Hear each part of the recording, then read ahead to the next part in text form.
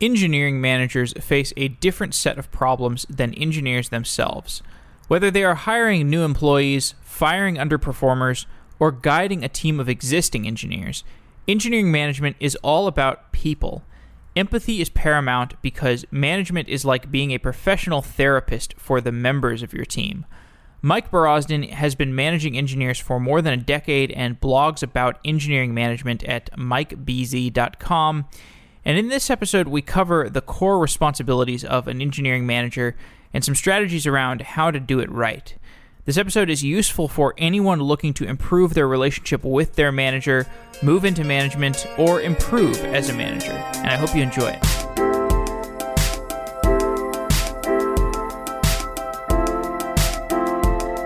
Mike Borozdin is the VP of Software at Tempo Automation. Mike, welcome to Software Engineering Daily. Thank you. Glad to be here. Today we're going to talk about management and some experiences that you've had at different companies. You write about engineering management, and I want to start with some of the topics that you explore in your blog, which will be in the show notes.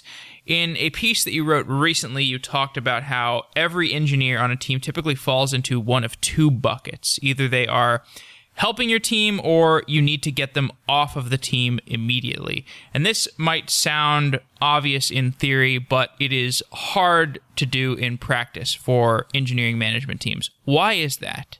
Yeah, I think the first thing I sort of want to clarify is your attitude towards engineers should be one of those two things. So it's not necessarily that people are in this binary state of either being great or horrible, but more so that you're either trying to help people improve, or it's probably better for them to move on. So that's a subtle nuance. I think in general, obviously, every manager's dream is that they're growing their people, they're helping them achieve their career goals, that those people, while pursuing those career goals, are helping the company and the team out. But obviously, if it's not working out and that person is just dragging the team down, it could have quite a bit of a negative collateral damage. Why is it our nature to leave on those bad hires longer than we should? Yeah, it's an interesting, that's a great question. I know myself, I always have to sort of check my own attitude and sort of keep good notes of my conversations with people, because I tend to fall into that trap as well, where I just kind of keep things dragging out for longer than they should have. I think part of it is just hiring. Hiring is hard. Hiring good people is hard, and you sort of think back about the number of people that you have interviewed to bring a particular engineer on, and sometimes it's dozens of people, right? Your phone screens, on-site interviews, and then you found somebody, and you can't help but have this emotional attachment. So when things are not working out, which sometimes they don't, it's hard to let go. And what are the consequences? When you leave somebody on for too long, how does that impact the team? Yeah, I think there is a couple of things that an underperforming or not motivated individual can have on the rest of the team. And it can be pretty dangerous and sort of contagious.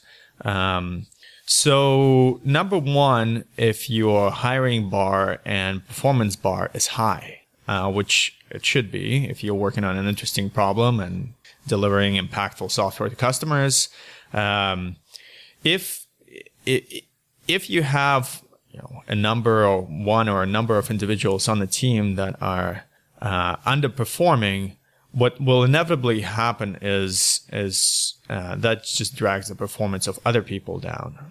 For instance, if I am somebody who's working really hard, super focused, super energized, and then I'm somebody on the team who's just disengaged. After a while, that disengagement inevitably starts affecting my attitude as well, my energy.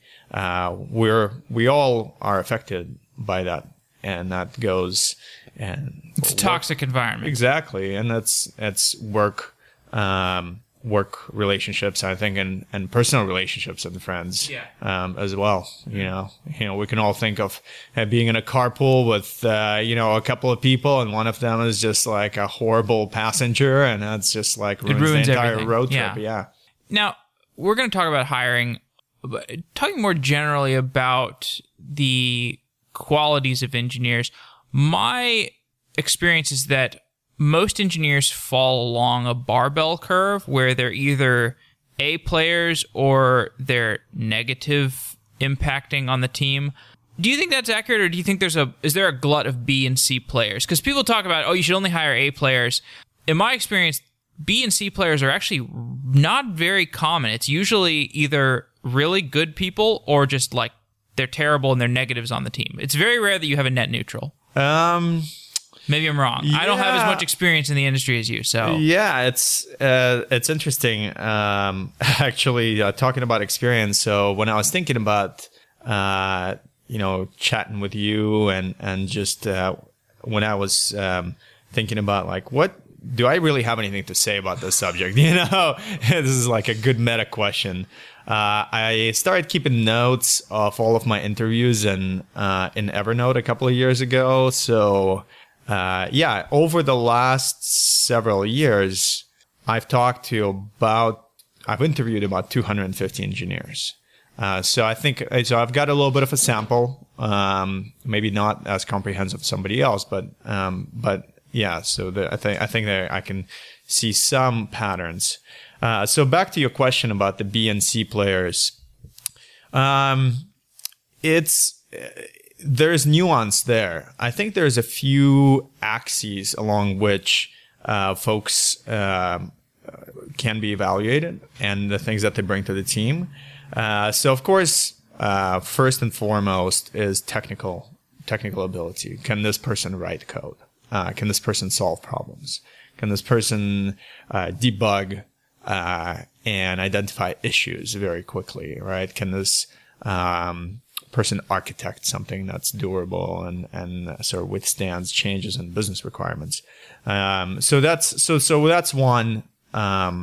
So that's one axis. And in this case, I think it is not necessarily a bell curve. I think it's more like there is sort of an average. I said barbell, by the way. A barbell. Oh, barbell is like the inverse of a bell. Yeah, that's right. Yeah, I'm sorry. That's what I meant.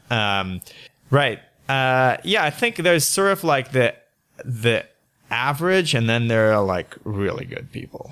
And I think we naturally think of like an average is not so good when we get enough of the really good people around. So there are B and C. I would say there is an A and a C. A and a C. Yeah. Yeah. I mean, every once in a while you come across somebody who is like an F, and then I think in that case you sort of have to go back and be like, how did this person pass my interview? But there are other really key elements as well. So beyond just the technical acumen, I mean, there's people that are good team players, and there you have folks along the spectrum as well. Good team players, but not necessarily technical. Not necessarily good technical. Well, I think it's interesting. If you're running an engineering team, I think it's a must that people are technical and that are good at actually writing code. However, you can have somebody join the team who is good technically, but is horrible and cancerous attitude-wise. And that could be from just being an asshole to everyone to just being disengaged. Yeah. There's some really talented people that just become disengaged. And the apathy sometimes it's worse than somebody being angry on the team. Software is obviously a creative, it's technical but it's creative business as well. So you can't never really come to somebody and say like, I think in 2 months that, given this, you guys should be here. I mean, there is some sort of approximate, but energy really makes a ton of difference. So you mentioned that sometimes an F player makes it past the hiring process. You have to review why that happened in retrospect. Right. Do you have any conclusions as to why that has happened in your experience? It has happened to me. This year is the 20th year I've been in this business of software development and management, and I've made my fair share of mistakes. I think sort of going back on the cases where I hired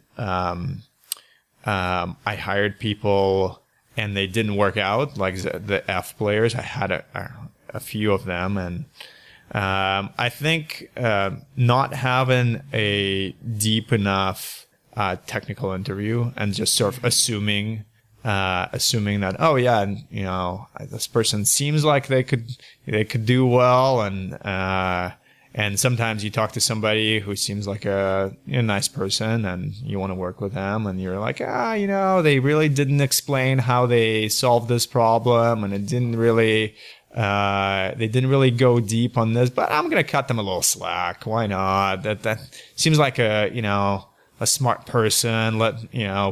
And generally, all of those types of folks, swear like, oh, I'm a fast learner, it's like, great. Okay. So, and, I had one guy who joined in, sort of didn't do well on the technical screen, didn't do well, when we sort of probed and asked him some questions. So but seemed like a genuine nice guy.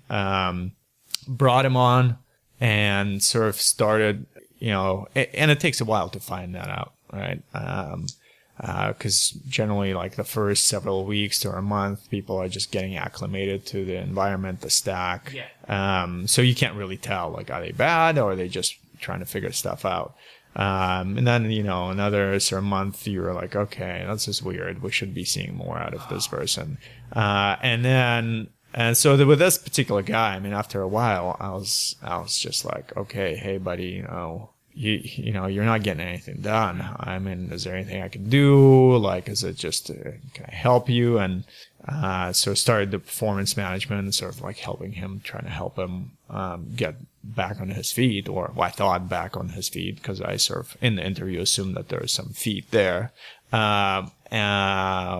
And then after a while, he just said, like, this software development thing is just too complicated. I'm afraid of changing code. Like, I'm afraid I'm going to break something. I'm like, well, I don't know what we can do with you. I just can't really be effective in this role.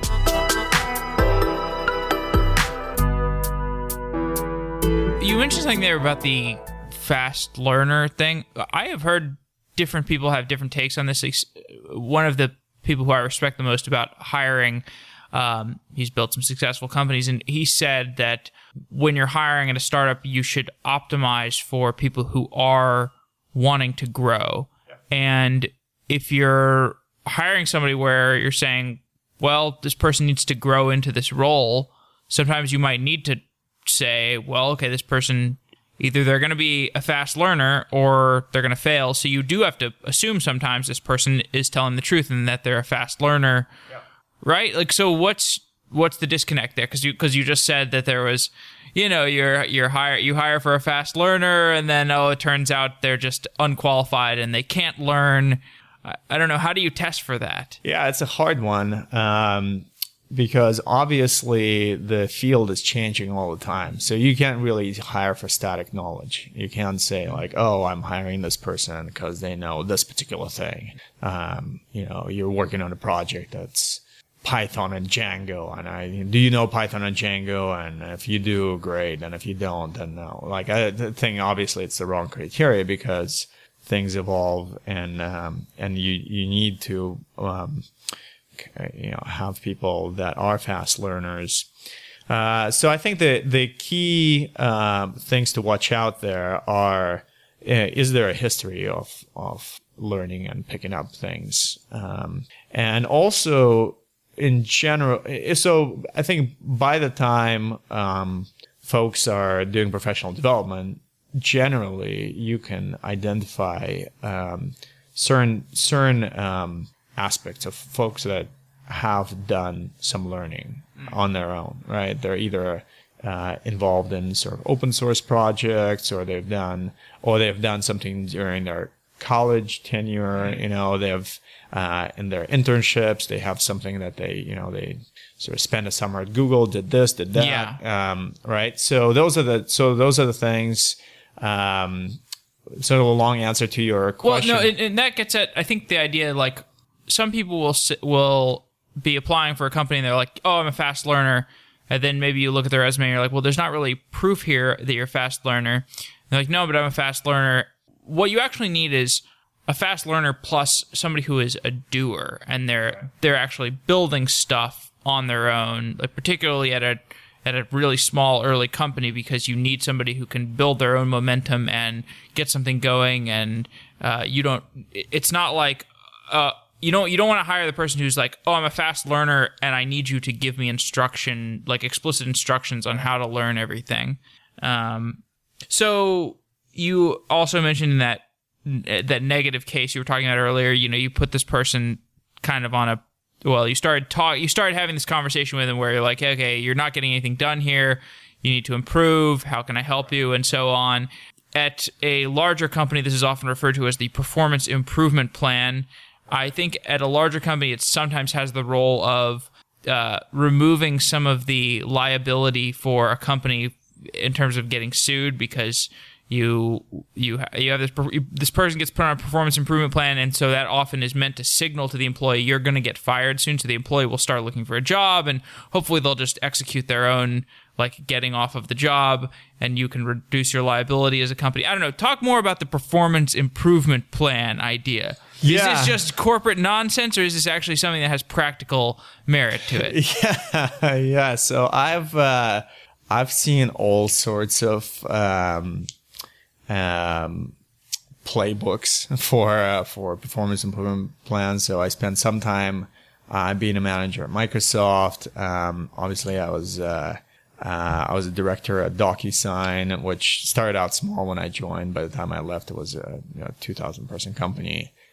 So I've seen it sort of in all shapes and sizes. I think the PIP, Performance Improvement Plan, definitely has a bad name. Because, frankly speaking, because I think a lot of people misuse it. So if your goal of putting somebody on a performance improvement plan to get rid of them, you're already past. You're already in your mind. You're past helping them, and you might not be helping them. The idea of performance improvement plan, and I think the reason why it was called as such, is to really actually help people improve their performance. I know myself, and I think a lot of people that are of technical background, it was early on, it's really hard for me to verbalize to someone, like, what is it that was missing, right? I was sort of like upset with somebody on my team because, this person was not delivering the results, or the code was crappy and was breaking stuff, or they were just but actually succinctly putting this into something that you can explain and walk a person through and really say, hey, Joey, like, we've got a problem here. You keep checking in the code and it keeps breaking other code. Like, what we need you to do is to maybe run some unit tests, maybe run some regression tests, maybe make sure that you talk to other, like these types of things where you're actually giving people guidance.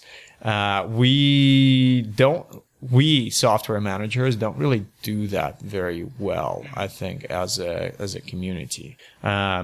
So in general, I think one of the interesting things to think about is just think about having an improvement plan, right? Like an improvement, because hypothetically, everyone wants to get better. I don't think you can survive in this business for too long if you're not getting better at your craft. And hopefully you're working for a manager who cares about your progression in your career.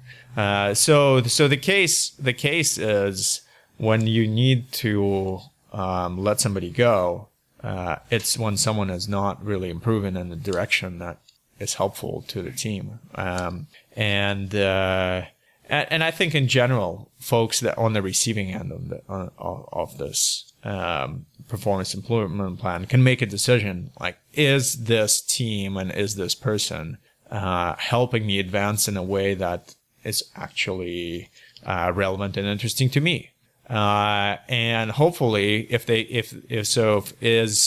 if clear, sort of succinct communication is happening between a manager or a leader and one of the team members, and somebody says, here's what we're sort of hoping that you would be doing.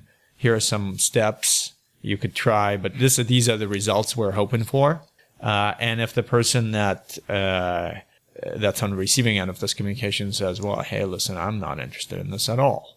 And what I really want to do is something totally different.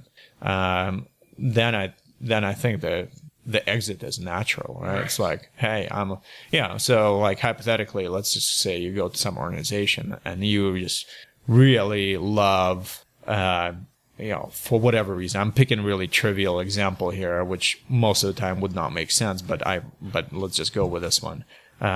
You just really love back-end web services programming, and you just don't care at all about JavaScript, maybe CSS and all of that stuff. And, but your task includes that, and you maybe do a crappy job at it, and your manager says like, hey, listen, Jeff, I really need you to not break our UI, and there's all of these things you're doing in the CSS that are sort of considered hacks. Like, you should really pay more attention to it. But internally, you just say like, hey, listen, this is not my thing. I don't feel like I got hired for this, and just don't see any interest or future in brushing up on my CSS skills. So probably the best move for me is to find another gig where that's not going to be important. Right. Okay. Let's shift to talking about hiring more on a more focused basis, because we've discussed this on Software Engineering Daily in a bunch of different contexts. It is, as I understand, it's the thing you spend the most time on right now at Tempo Automation. Yeah, team is growing, and absolutely hiring is the number one job. And when I started this podcast, I was hell-bent on preaching that the whiteboarding interview process is the most broken piece of crap interview process in the world. And over time, I've realized, as frustrated as the candidates are with the whiteboarding interview process, as much as it sucks as a person coming out of school, like you come out of school and you come out of a boot camp and you've just done all this learning, and now you have to learn this entirely new skill set, which is whiteboarding. Because whiteboarding interview problems is much different than writing software. It's much different than writing university software. It's also much different than writing corporate software. But the reason we have this whiteboarding thing is because we don't have anything better. There's nothing, we don't have anything better. And so I'm just curious, I'm always trying to talk to people about what are their hiring strategies. Have they found something that's a little bit better than whiteboarding, or how has whiteboarding been effective? How have they made it more effective? You talk to people about, we have somebody solve a production bug before, as an interview task, and for some of them that works, but I don't know. Tell me about your hiring process and what works for you. Yeah. So a couple of things that we're doing, and I want to be really upfront. Whiteboarding is a part of the equation for our hiring process. For that exact reason that you brought up, is that I just wish we found something better. But if somebody out of your community of listeners has a suggestion that I haven't heard, I'd love to try it out. And I'm in constant contact also with other engineering leaders in the Bay Area and sort of beyond. And I haven't I haven't come across anything anything else. But let me just go through sort of first of all the problem that you're after.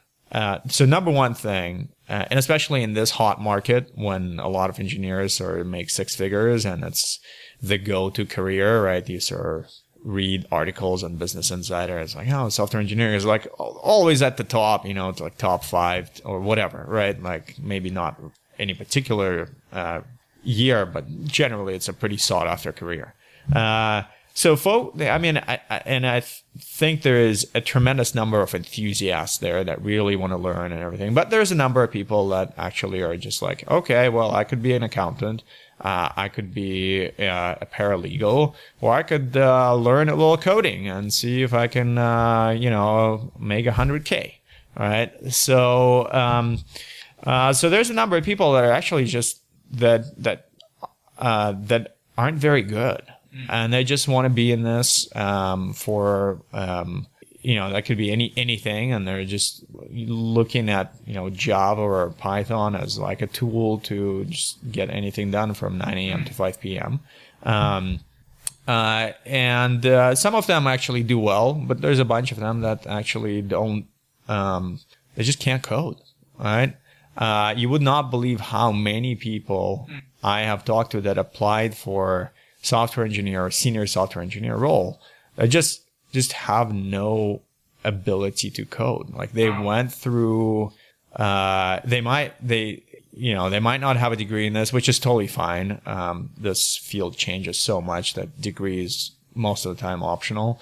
But yeah, and then they're just, they went through some online course or they picked up a book and they think they're a fast learner, right? Coming back to that. And they're like, oh, great, I'm going to apply for this role. And you say, okay, great. So let's see if you can code. And they're like, well, I can because, I've done this and I, built a website for my uncle and, I can, Google for, you sort of have these folks that use the same thing as a lot of people use about foreign languages. Like, well, I can't speak it, but I sure can understand it. Like, right. It's like, oh, I can read code just fine. Writing code is a little more challenging, but I usually find something on Stack Overflow. Like, great. Yeah. So, the thing to think through here is, can you let this engineer, do you trust this engineer to go into your system and sort of start making changes, building new things, potentially building things that other people use in the system? So yeah, there is unfortunately a ton of people that apply for software engineering jobs that just don't know how to do software engineering. So there's a number of ways to sort of filter those folks out. And I've talked to a few people that said, oh, okay, hey, why don't you just give these people like a problem, that, they can work on at home. They can, cause it's really more true to what the job really entails. Yeah. So the thing is the time to answer in that, is, so first of all, it's longer, right? Yeah. So you give somebody like 24 hours or something, so you don't, but maybe that makes sense. That's fine. Second of all, you still sort of have an issue of, sort of copy and paste. Exactly. Right. So somebody, give somebody, a Ruby on Rails, say, oh, create me a little app in Ruby, and then sort of go and they auto-generate scaffolding for an app and they copy and paste some stuff, or they go through a tutorial and end up in the same place, right? Yeah. Or they find the answer online. Yeah, exactly. Or somebody else who went through your interview shares it or something like that. Or through a similar interview, right? So there's that. There's another thing which is, some people say like, oh, we'll pay you a consulting fee for a day and you come in and you try and figure out our system. And if you can, like, great. But if you can't, and there are several types of developers out there, that have their unique approaches and they're all valid. So, I've got one engineer who's phenomenal. This guy takes, every sort of new module or new app that he goes into, he takes a couple of days to sort of read through the other code, read the documentation, do all of this stuff. He would fail this interview. By the way, one of the most productive individuals I've ever met would not produce a line of code in a day, right? So that method fails, right? And then I think that so you're sort of over-rotating towards people that are just like kind of like just go to the first possible solution, make something happen, and it's not really a foolproof method if you can employ it. The other interesting issue with that is to just do that particular thing. Like, let's say you just ask somebody like, "Hey, Jeff, why don't you come in and fix some bugs?" Well, maybe if you're like an early startup and you're sort of in an unregulated space, that's an option. That's totally fine, and you can, maybe some people are just flipping somebody a little cash, at the end of the day, right? Like, okay. But hypothetically, let's say you're working for SpaceX or something like that, and then you can't employ the same method because people have to have clearance. Right. Right. So that method doesn't really work. Another thing that's really interesting about sort of like throwing somebody, and I've heard this like, throw them into the pool, see if they can swim type of thing. Can they swim in our pool? That's the problem is that if you have a significant system, you might have a ton of stuff that's just really not generally available out there, or this person doesn't know what this is. Right. So for instance, when I was at Microsoft, I thought, I'm going to come in and sort of, it's going to be a nice little Visual Studio project called Windows, and I'm going to like open it up in Visual Studio and hit build, and nothing of that sort. Yeah. They had their own tools. I mean, just getting around in that 80 project. internal tools. Exactly. Right. So, so what would they find out if I just, came in, I'm like, I have no idea how to even start. They'd be like, oh, well, this guy's Well, okay. So should you give candidates the option of how they want to interview? Because if you're talking about these different interview strategies that might potentially work, maybe it would be useful to give them a buffet of options to choose from. Yeah, I think the buffet of options comes up when you give people different questions, right? So I think one question might be around like software design, right? You're talking about just whiteboarding questions. Whiteboarding on paper, whatever. Right. Like have a discussion. Yeah. So have a discussion like you would if you were to work with this person. Hey, great, welcome. I'd love to just brainstorm with you about how to design a vending machine, right? Like, let's talk about the different modules and everything and see if this person tackles that. Yeah. I think a simple algorithm is a fair game. I mean, let's just be honest, like, if you are applying to be a software engineer and you can't write an algorithm that maybe requires 2 loops, Right. I think you're going to struggle. There's many times, even though there's a wealth of standard libraries for any respectable stack nowadays, and nobody runs binary search tree anymore. There is a lot of problems that you're dealing with. It's like, okay, go here, get this data set, iterate through it, find the things that fit this criteria, do something to them. Like that's fair game, and I think if you're struggling with that, that's definitely a red flag.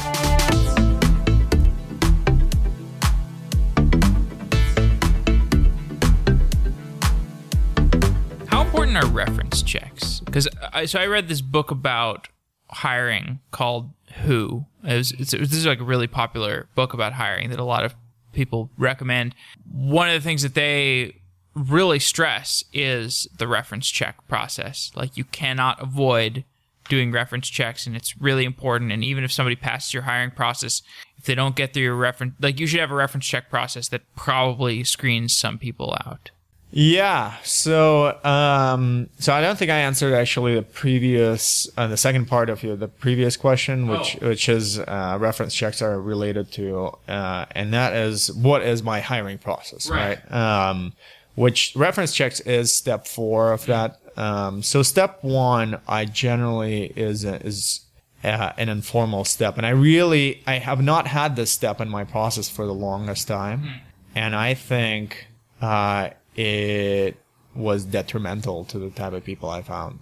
So the first step is always just to gauge interest. Like what is Quick the call. just Quick phone call. quick phone call, grab a coffee with this person if they're local, and just right now I work at a company that's doing hardware, so it's really interesting to actually visit. So people come over and do a factory tour, and that's really cool. It's like software. People love to see how hardware is made. So so it's great. So the number one thing in that first phase is to figure out, is there an interest? There's nothing worse than hiring disinterested people. Right. It goes back to the very, very first question you asked, is like disengagement. And people that enter the funnel and they're not interested in your specific product, that's like a really bad sign. Right. It's like, okay, so you're just scanning through some job board and mass apply. So I'm working on this app. I'm starting this company, and I'm the first version of this app that I built. It's called Adforprize. The first version of it was contracted, and now I'm looking for an iOS developer to take over full time. And I've been trying to figure out how to hire people. I've been using AngelList to get some leads, and my process is, like you said, step one is set up a quick call with the people. And every single call that I've set up so far, my first question is, have you downloaded the app and tried it out? Every single person has said no. And I'm like, well, why are we talking? Right. I mean, in general, it's just fair to ask, and I stole, by the way, none of the stuff I'm using is invented by me. Right. So I stole this from a guy I learned a lot from. He happens to be the CTO of DocuSign. And he had one, his leading question was always, why you and why this company? Yeah. And if you don't have clarity answering that question, then exactly the question is, why are we talking? And if they say, well, I was just applying to every job that I saw, is that instant no, or is that like, well, you're honest? I think so everything in hiring, actually, it's really it's probably beyond like a 1 hour chat. You're putting together a team is sort of a little bit like playing a game of Tetris. Sometimes it's the pieces you got, right? But if you've got an interesting space and you've got a promising company and you've got a lead flow of good candidates that are interested in what you're doing, why in the world would you bring somebody in who is not interested? I mean, let's just be honest. Like, okay, well, hey, listen, you're not quite interested in what we're doing. You don't have some ideas. You haven't done the research. I mean, you're either a person that doesn't do the research about things in his or her life. Well, that's not a good sign for a software engineer. Or you're not quite interested in us, really, in particular, and just kind of spraying and praying with your resume, right? I mean, it's like, it's just a bad sign, right? Like, so somebody can possibly turn it around, but let me just say that if you are taking a call from a hiring manager, I sort of sympathize with some folks that are like, okay, like I need to grab, I need to just really, I need to get a job soon, so I'm gonna. But if you've been there, I've done that. It's like you're in a pinch. I totally get it. Yeah. But if you've got a call with a hiring manager, that's generally a sign that hey, they're interested in you. Yeah. And it's probably polite to figure out if you're interested in them.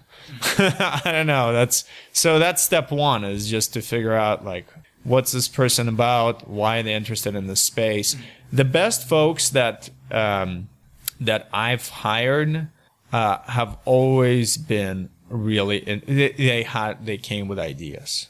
All right, so they said, "Oh, great, you guys are doing sort of factory automation and we're doing robotics. I love robotics. This is what I've done. And this is the libraries that I've been using. And this is like, oh, great. You always think like, are you hiring, is every consecutive hire a person who sort of takes are we going to learn from this person? And if this person is not interested in the space, he's going to eventually be a drag on the team. So that's step one, is to have that informal discussion with somebody. And after that, you can just be like, hey, listen, just doesn't seem like, you're talking about, you want to do mobile apps and, it's like, great. It's not what we do. Yeah. There's plenty of jobs for that. So okay, so take me through steps 2 and 3 and the reference check process, and then I want to talk a little bit about management of people when they're actually on board.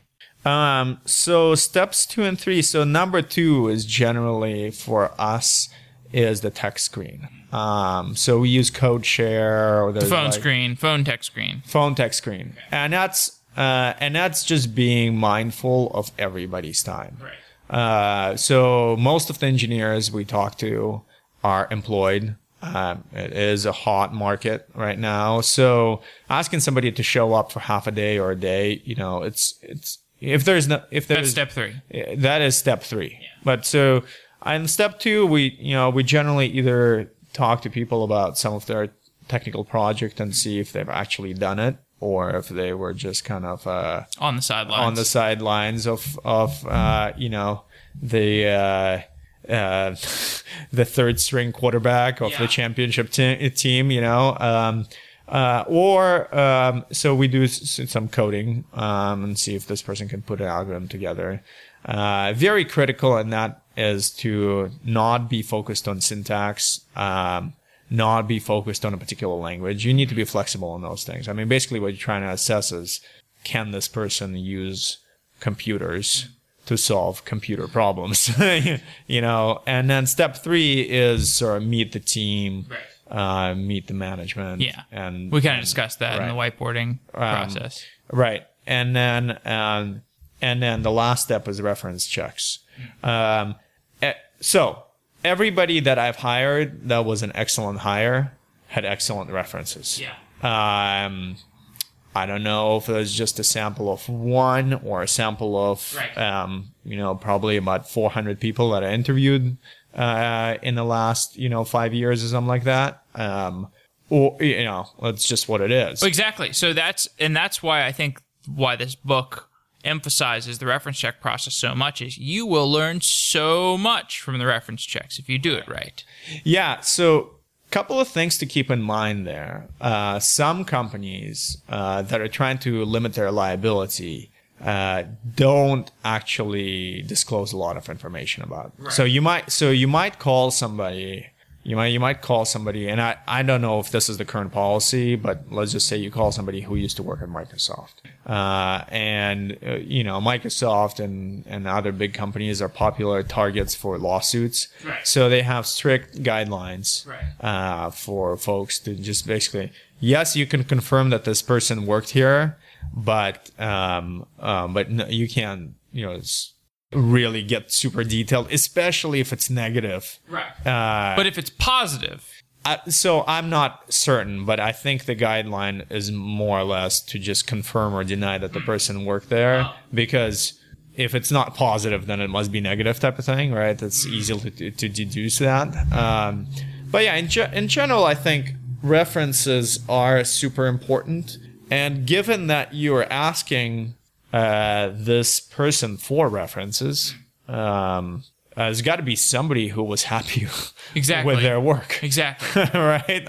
So I would say references are key. Don't skip that. Ask references open-ended questions. Things that yield results for companies that don't have sort of like super strict lockdown on what. As what kind of things is this person working on? Like, what kind of areas of development are do you think that they needed while you worked with them, what they do need, or something like that? And you can discover that, hey, these are the things we're okay with, and these are the things that we're not okay with. Yeah. I called in one, and I'm thinking about one reference check, and the person said, "Oh, this guy's really brilliant, but super stubborn." I was like, I think I can. I've worked with some stubborn people. Yeah. I have a way of. I've grown some people into being able to take various points of view. Sure. So I can deal with that. That's fine. If that's, is that the worst? Is it the worst thing about this guy? Right. Great. He's stubborn? Great. In that case, is everything else great? Like, super brilliant engineer, but, just really, will come back to certain problems. Okay, great. I can work with that. Yeah. So. Okay. Interesting. Okay. So let's talk a little bit more about management itself, because we've kind of been talking about the hiring and firing process. Yeah. There is obviously management in between those lines. Yeah, hopefully. I had an interview a while ago with a guy named Michael Wolf, and we talked about dissent. So when you have people in an organization who are disagreeing with you, and this is valuable in some light, because as a manager, you want the dissenting opinions to percolate up, because oftentimes, the engineers who those opinions are percolating up from will have better insight into problems with an approach than you will. On the other hand, if you have engineers who are dissenting too much, then it can be disruptive. It can prevent you from actually being able to manage a team to accomplish a shared goal successfully. So how do you think about encouraging the right amount of dissent versus the right amount of, you guys need to kind of fall in line? So a lot of nuance to that, obviously. I think that part in and of itself is probably an hour worth of conversation. So obviously, there is some critical there's some critical things that every manager needs to be aware of when they're managing a group of software engineers. Number one, if you have not let go of the idea that you're not the smartest person on the team, you're doing yourself a disservice. Number one, you should always hire people smarter than you. And if you do, which I have, and that's the only way to scale as a software executive, is to hire people that know more than you in particular areas.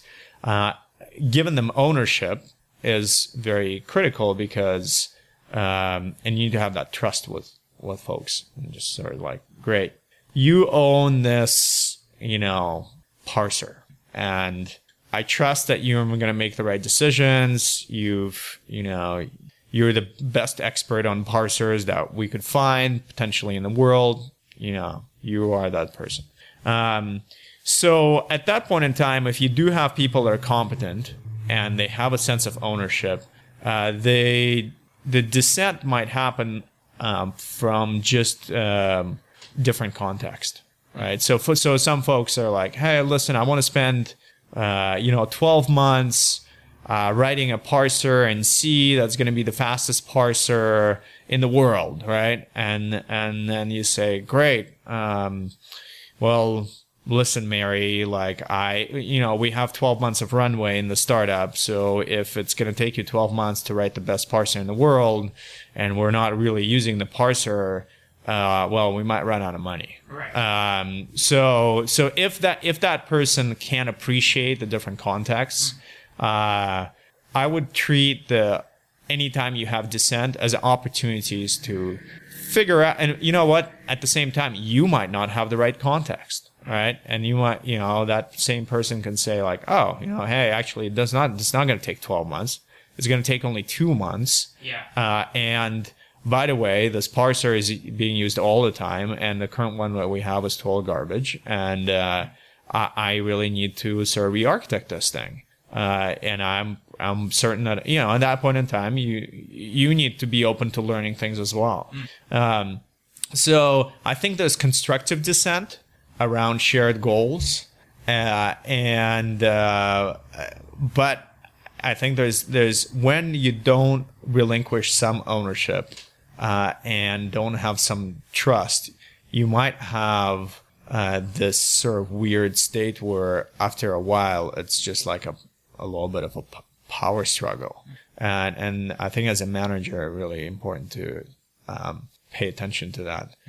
The number one key thing all the time is that if you're making all of the decisions, you're not leveraging your team. As a manager, do you try to keep emotional distance from the employees you're managing, or do you try to be friends with them? Great question. I've tried it several ways. I've been, and I would say, my philosophy is be friends with people you're working with. It's more fun like that. I think you get a lot of trust and early warning signs about people are more open with problems. The sort of like the opposite spectrum of just saying like, oh, it's strictly business. We're not, that's fine. I don't know if it's the best way to go. I generally found that people that are not for software engineering, it doesn't seem to be. I mean, maybe in an environment where things are sort of defined and predictable. Medicine. I'm not sure. I don't know enough about that business, but let's just say, for instance, you're like, yep, I know exactly what you're doing. It's what you need to come in and make these pizza pies. Right. Like, all right, so it's all the pizza pies are fine, then we're fine.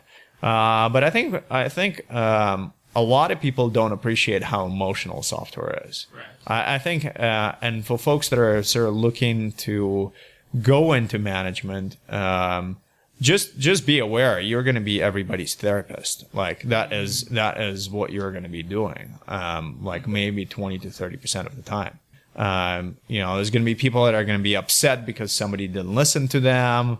There's going to be people that are going to be upset because it seemed like you didn't take their context into account when you made a decision and they feel left out.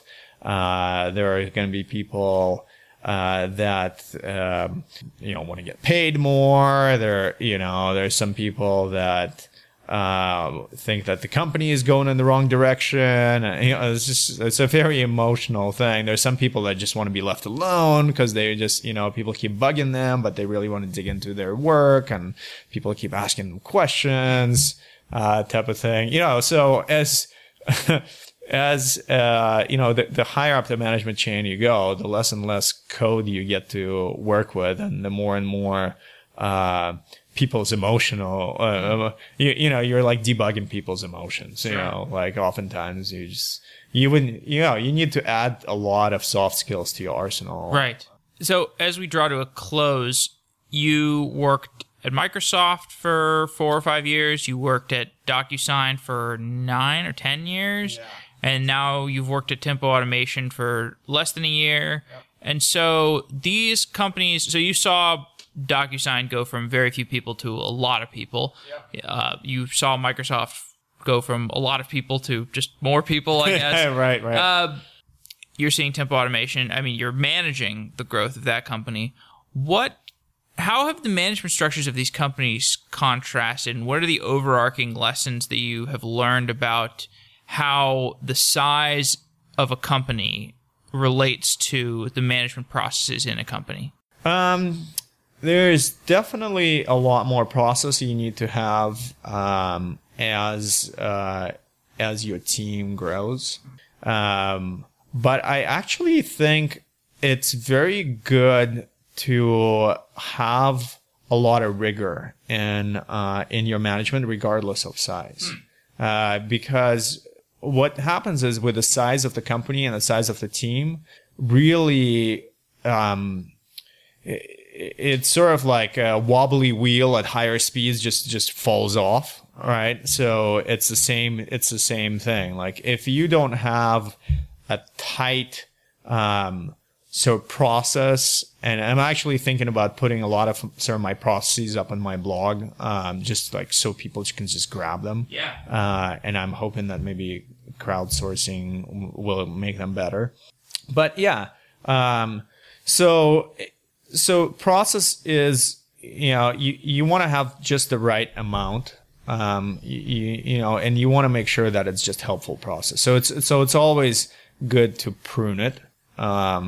The rule of thumb that I have in my head is sort of like what the Vikings used to have in back in the day. If you can't remember it, it's not important. So if you can't remember that there is some sort of best practice around that, then probably no one else can either. But things like coming up with a good defined process for hiring, it's just good. So folks understand. So many times, for instance, folks will interview somebody and everybody asks the same question, and you sort of huddle back together and say, right. Well, it's like, oh, well, great. Did anybody ask this person about architecture? No, we all did an algorithm. The linked list. Yeah, exactly. We all did an algorithm on the board. Like, great. So this person can do algorithms on the board, and we know nothing else about this person. Right. I have no idea. Do we hire this person? Do we not hire this person? Right. So like that type of stuff. Doing people's reviews and raises. It's like when you don't. So, I mean, I have this grid which I've partially, borrowed from people, and it's sort of built up over the years. And it's like, hey, if you're good, you're doing these particular things. And if we have to do all these other things, then you're probably not so good. Right. So you can judge yourself. So those types of things, I think the management really, a lot of times when you find yourself in the space where you're like, oh man, I don't have enough process, or I need to have more managers. Check whether or not you're hiring right, because the people that are interested, engaged, and great generally need less processes and less management overhead, and actually try to run away from it. In fact, that's probably why we're seeing a lot of folks sort of leave big companies after a while and go to small companies, because they're like, oh my God, I just need to get my stuff done. I can't have a 7-person sign off before I ship a feature, Yeah. So I think it's just about, it's about being smart, and also utilizing sort of this Kaizen, which is one of sort of the popular methods, I think, borrowed from manufacturing. It's continuous improvement. It's like, can you get with people on a regular basis, whether it's a monthly or quarterly thing? And it's like, what are some of the things we should start, we should stop, or we should continue? And if everyone says like, oh my God, I really hate, filling out this form. And it's like, great. It is your job as a manager, to make everybody as effective and as happy as they can be.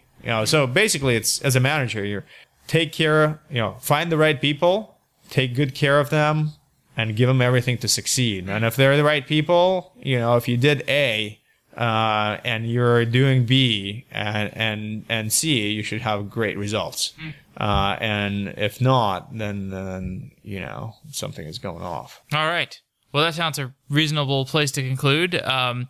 We didn't even talk about Tempo Automation, but if listeners are interested in manufacturing or automating the process of getting things from a hardware idea to a finished piece of manufactured hardware, they can check out Tempo Automation. You guys are obviously hiring. Yeah, absolutely. Yeah, it's a pretty cool problem space. Yeah, what we're doing is electronics manufacturing on demand. So what the service does is, if you are a PCB engineer, or if you're doing hardware, which a lot of people are nowadays, you upload a CAD file, and then Amazon Prime style, 3 days later you get the part, which is pretty cool. And and we're seeing a pretty profound effect on the industry with this service. it's introducing agility into hardware development. It's great.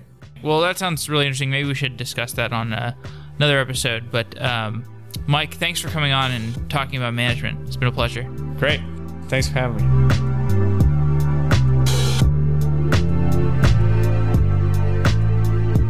Wow.